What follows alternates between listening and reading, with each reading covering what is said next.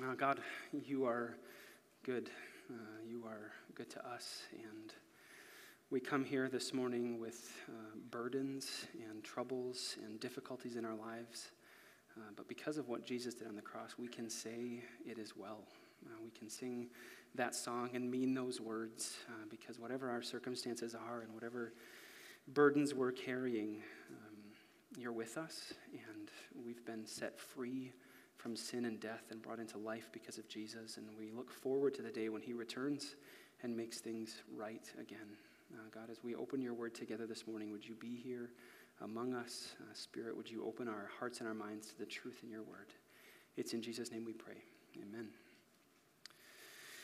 Well, we live in a culture that's saturated with this idea of you do you and I'll do me and everything will be just fine. Right? I can live how I want, and you can live how you want, and there's no real need to draw any lines about what's permissible or what's beneficial or have those conversations, right? It doesn't matter. Our culture screams that self-expression is the highest priority, and anything that would inhibit or restrict me expressing myself to the fullest degree is oppressive, and it's an attack on who I am as a person. Well, living in a culture like that can weigh on you, right? And those ideas can start to creep in. After all, what difference does it make if someone lives and expresses themselves a little bit different? What difference does it make if people who sit in the chairs with me affirm things that, I can't get behind, but they can believe things that I don't, right? And who are you to tell me how I can live or what I can do? And especially in light of all we've been learning about forgiveness, what difference does it make how I live or what I do, because Jesus is going to keep on forgiving me anyway? Right, this idea comes out in phrases like this. I know that, maybe the Bible talks about this, and maybe I shouldn't do it, but God is a God of love, right? And he would want me to be happy. And I know that I know in my heart of hearts that he'd actually be fine with me doing this because he really wants me to live my best life right now. Well, that kind of thought isn't new, and it doesn't catch the scriptures off guard. In fact, it's been around at least since Paul wrote this letter to the church in Rome in the middle of the first century, some 2,000 years ago. You may remember the last couple of chapters leading up to this. We've been talking a lot about the idea of how Christ's righteousness has been imputed to us, right, by the grace of God. It's been given to us, and that we can't do anything to earn our salvation. Not only that, but we talked about how when we were in Adam, we saw this last week, in Adam we were in sin, but now once we repent and believe, we're counted in Christ, and his obedience is credited to us, and we're saved by his grace. And we see that the law is a gift, right, that shines its light on sin and shows us where sin is so that we can repent of that. And Christ's grace just extends and extends and extends and covers us and covers our sin. And so, in light of those realities about what the grace of God does for sin, Paul preemptively addresses a question.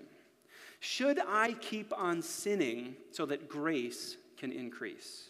Should I keep on sinning so that grace can increase? In other words, I was having a conversation with Pastor Ryan this week, and he said, I think the question that is really being asked here is one that we all ask, right? Just how much sin can I get away with anyway? Right? Since God's going to forgive me, just how much sin can I have in my life and he'll be okay with it? We're all enticed by that question from time to time, right? We start an activity or whatever where our conscience weighs on us a little bit and we think, maybe I shouldn't do this, maybe I shouldn't go there, maybe I shouldn't watch this or read this or do that. But then we think, well, I'm not really sure, and God's going to forgive me anyway, and so we just plow right ahead.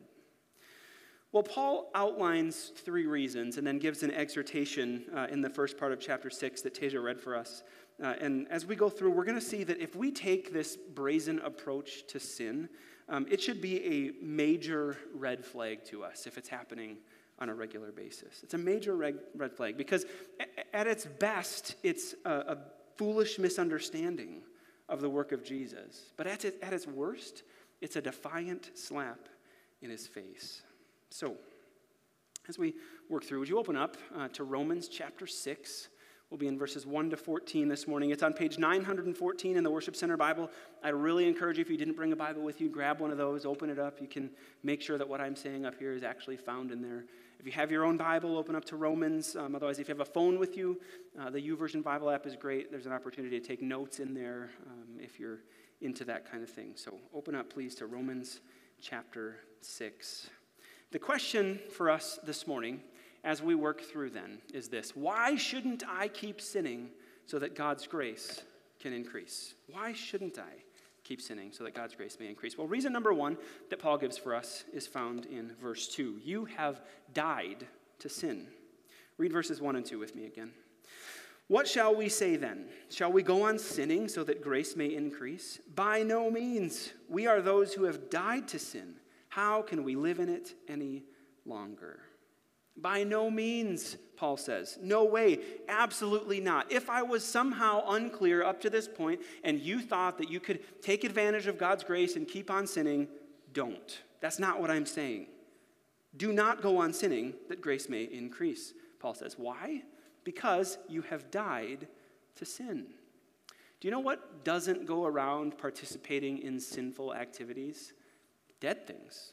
Right? Dead things. And against the backdrop of everything we've learned about the gospel and justification that's brought by the blood of Christ, dead means dead here, right? We're pulled up out of death and into life, and we're dead to sin. If we're to understand our position correctly, we need to first understand that as it relates to sin, we are fully dead.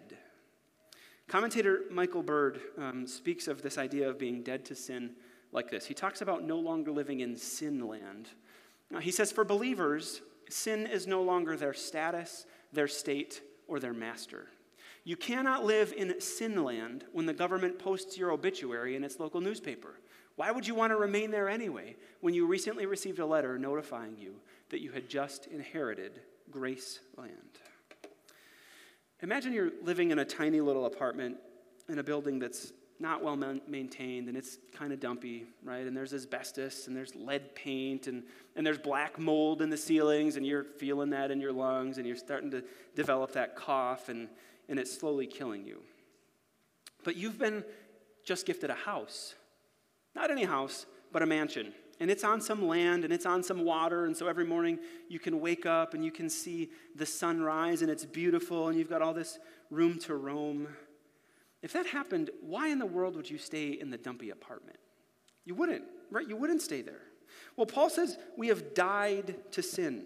And we should not be a people who have faked their death, right? We're not trying to evade taxes or something and live under this pseudonym. We're in Christ. We have really died to sin, and we've been moved into a new home, one where Jesus is our master and grace is the norm. So what does it mean to have died to sin? Well, first, some things that it doesn't mean. I think these are some common misconceptions about what we think it means to die to sin, but what does it not mean? It does not mean that we no longer want to sin or that we're no longer tempted to sin.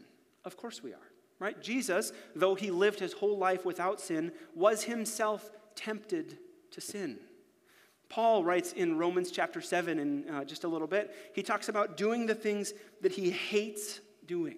I don't want to do this thing. I hate doing it, but I do it anyway because of the sin that's in my life. We will be tempted to sin, right? The world is not yet as it one day will be. Jesus has not returned and restored all things, and until he does, sin exists and we will be enticed by it. So it doesn't mean that. It doesn't mean that we shouldn't sin, right? It doesn't merely mean that we shouldn't sin. That doesn't take what Paul says here far enough. Right? If it just means we shouldn't sin, that's not far enough, because he says that we're dead to sin, right? We're dead. Not we should die or we will die to sin. We are dead now when we've turned to him to sin. So it goes much further than what we should or should not do. Third, it does not mean that we are slowly doing better as it relates to sin, right? Paul used that term dead. We have died to sin. Death is abrupt and full, and in many cases, final. Right? Well, instead, the moment we become Christians, we are no longer under the ruling power of sin. We're no longer under its ruling power. Remember, we've moved from the land of sin into the land of grace, right? We're no longer living in sin. It's no longer our master. It's no longer the ruler of our domain.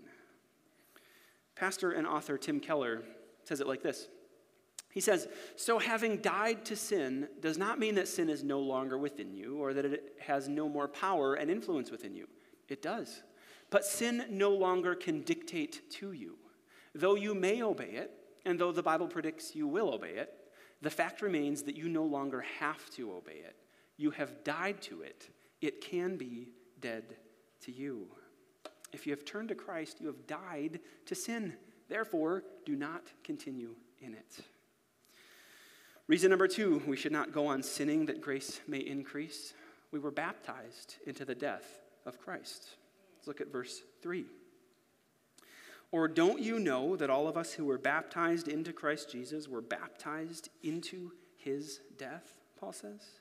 Not only have you died to sin, Romans argues, but you've been baptized with Jesus, the perfect one, into his death. Baptism is a practice that we love here at Crossview, right? If you've been around for any length of time, you've hopefully seen, taken in, participated in one of the baptism services that we've had, where we put the baptismal right down there and people come and confess that they're following after Jesus, and it's an amazing time of celebration every time, right? Well, when people are baptized in water, at least in part what they're doing is declaring that their identity is no longer in Adam.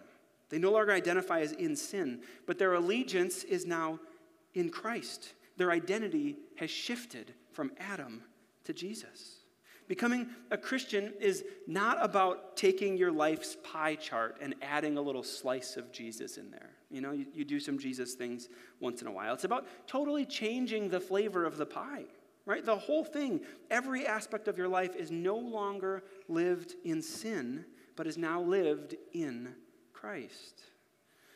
The beautiful thing about this, being baptized into Jesus, is that it's not just one-sided. We're not the only ones that do something here, right? We declare our allegiance, and we strive to now live our life to God. And it's also true that when you're baptized into Christ, you're filled with the Holy Spirit. You're filled with the power of Christ, and you're filled with the love of God, and he will walk with you through your struggle with sin. You're not alone in it. Being united to Christ, and he works within you. We'll talk more about that in just a little bit. So why shouldn't you keep on sinning? Well, because your identity has shifted. You've been baptized into the death of Christ. You're no longer in sin, but now in Jesus. The third and final reason that Paul outlines here as to why we shouldn't keep sinning that grace may increase is that we have been resurrected with Christ and have new life in him. Look with me at verses 4 through 10. "We were therefore buried with him through baptism into death, in order that, just as Christ was raised from the dead through the glory of the Father, we too may live a new life. For if we have been united with him in a death like this, we will certainly also be united with him in a resurrection like his. For we know that our old self was crucified with him, so that the body ruled by sin might be done away with, that we should no longer be slaves to sin, because anyone who has died has been set free from sin. Now, if we died with Christ, we believe we will also live with him. For we know that since Christ was raised from the dead, he cannot die again. Death no longer has mastery over him. The death he died to sin once for all. But the life he lives to God." The death that we were baptized into, Paul says, was for a purpose. What purpose? That we would be raised just as Christ was raised, in order to live a new life in and with him. If we've been crucified with Christ, and if his death has some impact on our lives, and it does, so then his resurrection has an impact on our lives. We are not merely dead to sin. Becoming a Christian does not simply mean that our old sinful ways have stopped. We now have new life in Christ and are united with him in a resurrection like his. And we move from simply not sinning into looking for what's next and how we can serve the Lord. When Christ died and he was raised to life, he stepped into new life. And so, when we die to sin and are resurrected with him, we too have stepped into new life. And the new life doesn't look like the old one, right? Our union with Christ must lead to new life. If it doesn't lead to new life, then we need to be wary of claiming that we've been united to him. We need to carefully examine our lives and see if there's evidence of this new and resurrected life. New life necessarily comes with changes. It's not like the old life. When you're resurrected, you're made new. I think a common problem in understanding what Paul is getting after here is the way that we think about resurrection. We often equate resurrection to resuscitation, right? And that falls woefully short. Jesus was not merely resuscitated as though he was on his way to death, right? And then he was shocked back to life and into the same life that he had. Jesus was fully dead. Right? He was wrapped and he was embalmed and he was entombed for 3 days. He was fully dead. And then he was raised up. He was resurrected from the dead, not woken up, not stirred from a deep sleep. He was brought back out of death and into, notice the end of verse 4, a new life. So it is with us, Paul says. If we've been united with him in a death like his, then we are also united with him in a resurrection like his. It's a resurrection to new life, one where we have died and we're brought into something new, not resuscitated, not stirred awake, resurrected to new life. Paul uses some pretty clear and strong language as he tells us this too. He writes in verse 5 that if we are united in his death, right, then we will be united in his resurrection. Well, that word united is the same one that's used in Matthew 19 to talk of a husband and wife coming together, and the two have now become one, and there's something new, right? There's an ontological change that happens. These things that used to be different, right? There were two, and now they come together as one, and they're now different, right? They're no longer what they were, but now they're different, and we've been melded into Christ. This illustration falls short, but maybe it's helpful anyway. It's sort of like when you make metal alloys, right? And I'm not a metals guy, so some of you know a lot more about this than I do. But bronze, for example, doesn't exist on its own. You have to melt together copper and tin and some other ingredients, and then at the end, you don't have copper and tin anymore, right? You don't look at a bronze pipe and see like copper and tin swirled through. That's not how it works. It becomes this new thing, something totally new that's bronze. And so it is here. When we're justified by faith, we're united with Christ in his death and in his resurrection, we become something new. We become made for a new purpose, and we're no longer slaves to sin like we were, but we're now free from that sin, and we're called for obedience to Christ. And in that new life, we live differently. Right? We're called to live like Christ, who died to sin, and who, verse 10 says, he lived his life to God, or for the glory of God, or in view of God's mercy. And surely Christ lived his whole life, right, in view of who God is and for his glory. He lived that out perfectly. But Paul is telling us that we are to live these new and resurrected lives like Christ lived. Our lives are to be lived to God, in view of his glory, for his purposes. If we were merely resuscitated, then nothing has changed, right? We're the same. We're just awake again, doing the same old things. But if we're resurrected, right, if we really died to sin and who we were, then the only way that we can be brought back to life is by God breathing new life into us. Right? You remember in Genesis 1 when he breathed life into that dirt? God had that pile of dirt and he breathed into it and new life was in it and it became Adam. That's what he's doing when he makes us new. We're dead. We become a pile of dirt and he breathes new life into us and we have new life. And that new life is not like the old one. We have a changed status. Right? We were in Adam, in sin, apart from God, but this new life is marked by something different. It's marked by the obedience of Christ being credited to us. It's a life that's died to sin, that's been baptized into Jesus, and now walks in his resurrection power. God has brought us out of darkness and into marvelous light. Colossians chapter 3 talks about this like this. He says, "Since then you have been raised with Christ, Set your hearts on things above, where Christ is, seated at the right hand of God.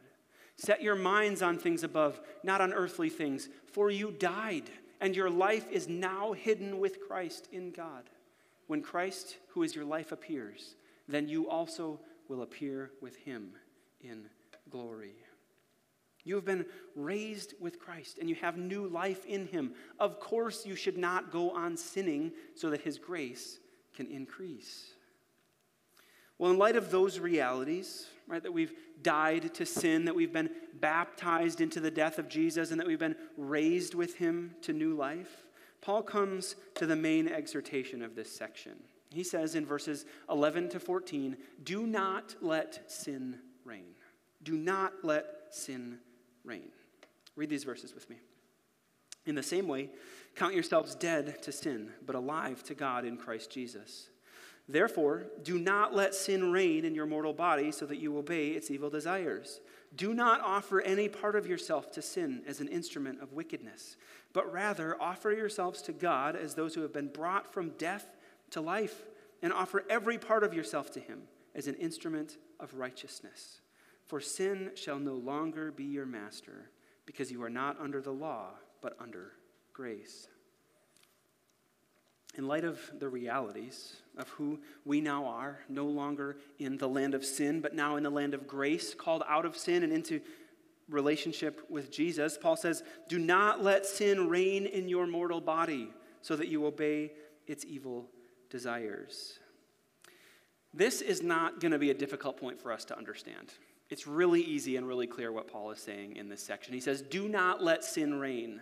Instead, offer every part of yourself as a tool of righteousness for God to use. It's not hard to understand, even if it's hard to practice. Do you know how to replace a bad habit in your life? Psychologists talk about a few steps. First, you need to identify the bad habit, right? We can't work on it if we don't know what it is. Second, we need to remove the cause of the bad habit. Those make sense, right? But then there's a third step that makes getting rid of a bad habit really effective, and that's replacing the bad habit with a good one. So let's say that your bad habit is snacking on Oreos as you're winding down for the day, right? You turned on the TV or you're reading your book or whatever it is you do to wind down, and you got your box of Oreos sitting there, right? You're not really hungry, but you eat it anyway because it's a habit, right? So what do? Well, first, you recognize the behavior. You have to see that habit as bad. You have to acknowledge I shouldn't be eating these Oreos every night, right? Well, then, what can you do about that? You have to remove the cause of that bad habit. Well, what's the cause? At least in part, it's because you have Oreos in the house. And so now you have to do the unthinkable, and you have to grab those Oreos and put them in the garbage, right? It's tough, but that's what we're going to do. We're going to throw the Oreos in the garbage, and the temptation has lessened when we do that because there's not Oreos in the house, but it's still kind of there because we could just, go next door here and pick up some more Oreos and have them. We might even go on a late night run to get some. But psychologists say what helps even more if we want to replace that bad habit is to replace it with a good one. So now, when you're winding down at night and you got your book or TV or whatever, instead of reaching for the Oreos, you're grabbing some carrots or some celery, or you're getting down on the floor and you're extending your legs and stretching, or on the commercials, you're doing some push-ups or whatever, right? You're replacing that bad habit with something that's healthy. And before long, you're no longer eating the Oreos, but now you've established a healthy practice in your life while you're winding down. That makes sense. Right? We can track with that. Well, so it is with the prescription here for Christians as they follow Jesus. Do not go on sinning, Paul says. Instead, offer every part of yourself as an instrument to righteousness. You have sin in your life, right? You're tempted by it. It pokes you and it prods you and it fights for your attention and your loyalty. Paul says, do something about it. Do something about that sin in your life. You've changed. You're not what you were. You now have the power within you to work on your sin.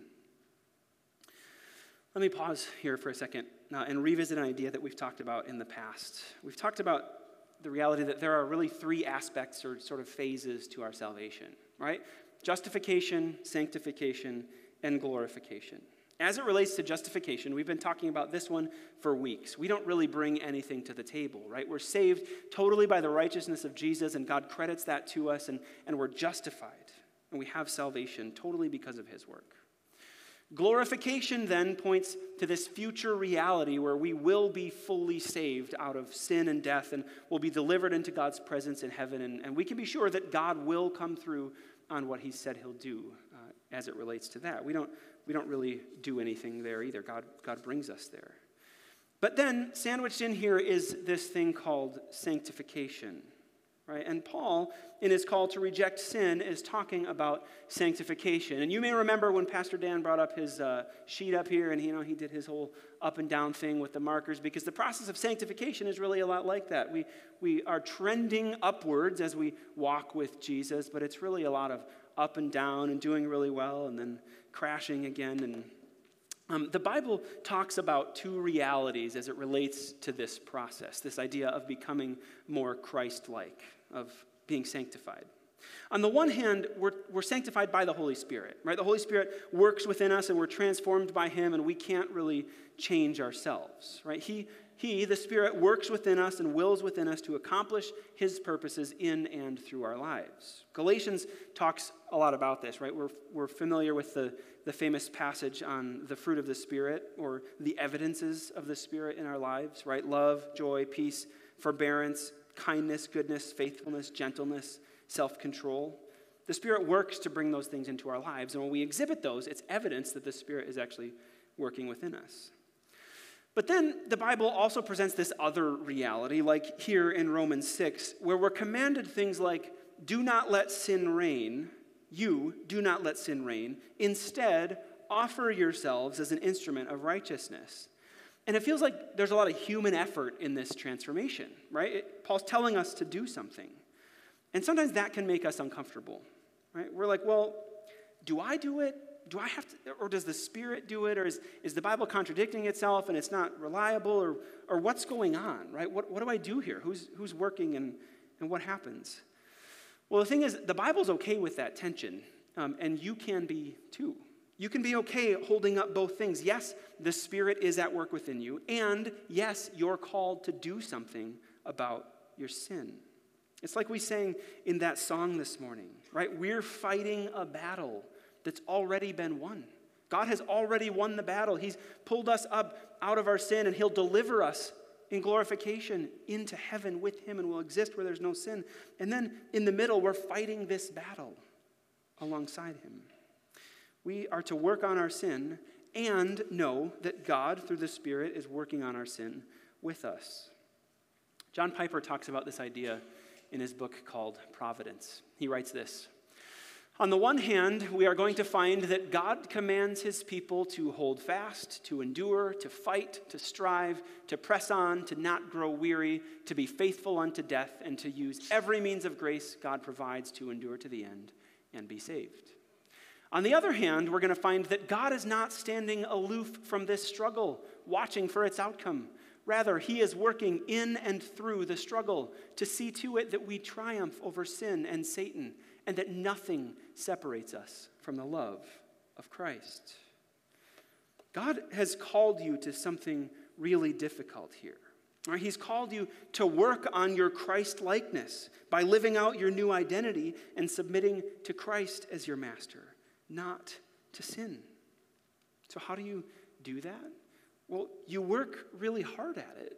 You consider the reality here that God is with you, that he's not standing aloof to your struggle, that you've been called out of sin and called into relationship with God, and you rest securely in your salvation and the fact that you have the Spirit within you. And then you take some really practical steps towards getting rid of sin in your life.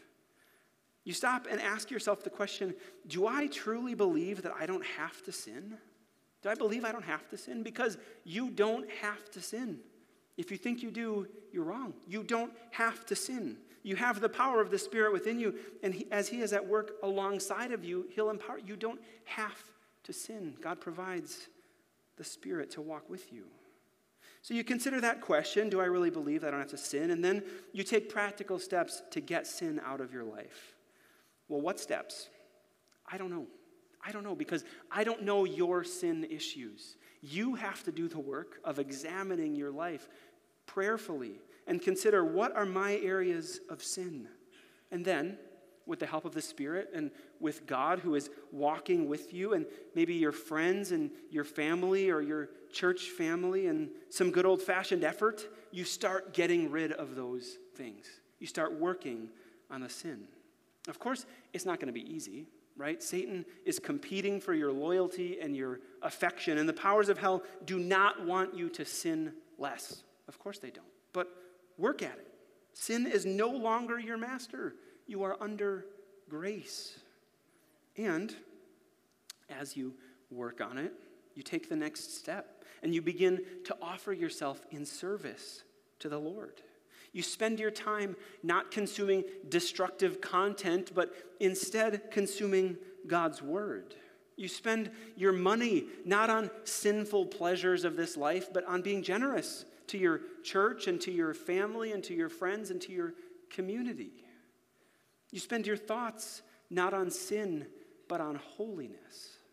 You begin your days by praying, Lord, use me how you see fit today. Use me today.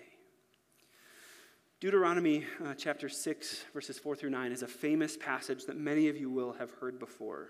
If you have, remember it with me. If you haven't, listen up, because it's really good. Moses is talking to the Israelites in Deuteronomy 5 just before this, and he's telling them what they should do in order to enter the promised land. And he's just given them the 10 Commandments, and he's talking to them about walking closely with God. And then we come to chapter 6, verses 4 through 9, and Moses says this. Hear, O Israel, the Lord our God, the Lord is one. Love the Lord your God with all your heart and with all your soul and with all your strength. These commandments that I give you today are to be on your hearts. Impress them on your children. Talk about them when you sit at home and when you walk along the road, when you lie down and when you get up. Tie them as symbols on your hands and bind them on your foreheads. Write them on the doorframes of your houses and on your gates. Did you catch all the things in there that the Israelites are supposed to do? Right? First, Moses says, love the Lord your God with all your heart, soul, strength, and mind. And Jesus says that one is pretty important. Right? And then he says, these commandments I give you. And they're to be impressed on your hearts and impress them on your children. And talk about this when you're sitting at home and when you're out and about on the road and when you go to sleep at night and when you wake up. And tie them as symbols on your hands and bind them on your foreheads and write them on the doorframes of your houses and on your gates for people to see when they leave. And it's really easy to kind of gloss over this stuff and say, yeah, he wasn't really serious and this is figurative language and we shouldn't pay attention to that. But what if instead we decided to really do what God says here? What if we took these words seriously and we put the truth of God, especially the truth of his word, before us all the time? Right, what if we wrote things down on sticky notes to remind us often of how we're to live? Because you might be like me, and you might get lots of ideas about how you want to change your life and how you want to, get rid of some bad habits. And maybe you actually have that bad habit of eating Oreos or whatever in the evenings. And you think, tonight I'm not going to eat the Oreos. And then I'm going to keep doing that tomorrow and the next day and the next day. And so for one night you don't. And then the next night comes and you find yourself and you're chomping down the cookies again. You're like, what in the world? And it's because you forgot, right? It's not that you have bad intentions or it's not that you're busy. We're all busy, right? We have families and we have jobs and we have friends and we have all this stuff going on. And so we forget the things that we're working on, right? Oh yeah, I'm supposed to be cutting down on that. Oh yeah, I'm supposed to be doing this or that. I really want to work on that. Well, what if we wrote a note and stuck it on our mirror or put it on our phone lock screen or whatever so we see it in the morning and we see that word of encouragement that says, work hard today and be holy, or Christ is in me, or I have been made new. And we let that reminder be with us all day. Or what if we put a note card with a Bible verse written on it in our vehicle, right? And don't pretend like you don't do this. We come to stop signs or stoplights or whatever, and we're sitting there, and what do?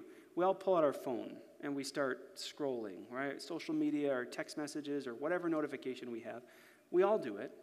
What if instead of doing that, we pulled out the note card, and we used our time wisely for a productive thing that the Spirit can use in our lives to continue to transform us? Or what if we took a few minutes each day to have a purposeful conversation with our kids about this stuff, about sin and forgiveness and the gospel and the grace of God and the importance of the scriptures? What if we were a people who really took seriously the call of Romans for us to live in the land of grace rather than the land of sin? Well, as we conclude, what might that look like? What might it look like for Crossview Church to be a place that's filled with people who live in grace rather than in sin? Right? We've been justified. It's done. And we will be glorified, right? It will be done. God will deliver us securely. But what about in the meantime? How do we live out our sanctification? Well, it looks like us not just being done with our old sinful ways, right? But instead looking ahead to what God has called us to do for him. It looks like repenting often and believing that Jesus' work on the cross was enough for our salvation. So what do we need to do? What do I want you to do? I want you to start this week. Just start. Start seriously living in light of your new status in Christ. Do not let sin reign. Flee from it. And instead, offer every part of your life to God as an instrument of righteousness. How you go about that is up to you. I'm not going to follow up with each one of you, and I can't follow up with each one of you, and I can't make you do it, right? But if you want to live in a way that's honoring the Lord with the new life that he's given you, and if you want to be faithfully obedient to God's word, just start. Just start. Flee from sin and live in the grace of God. Let's pray.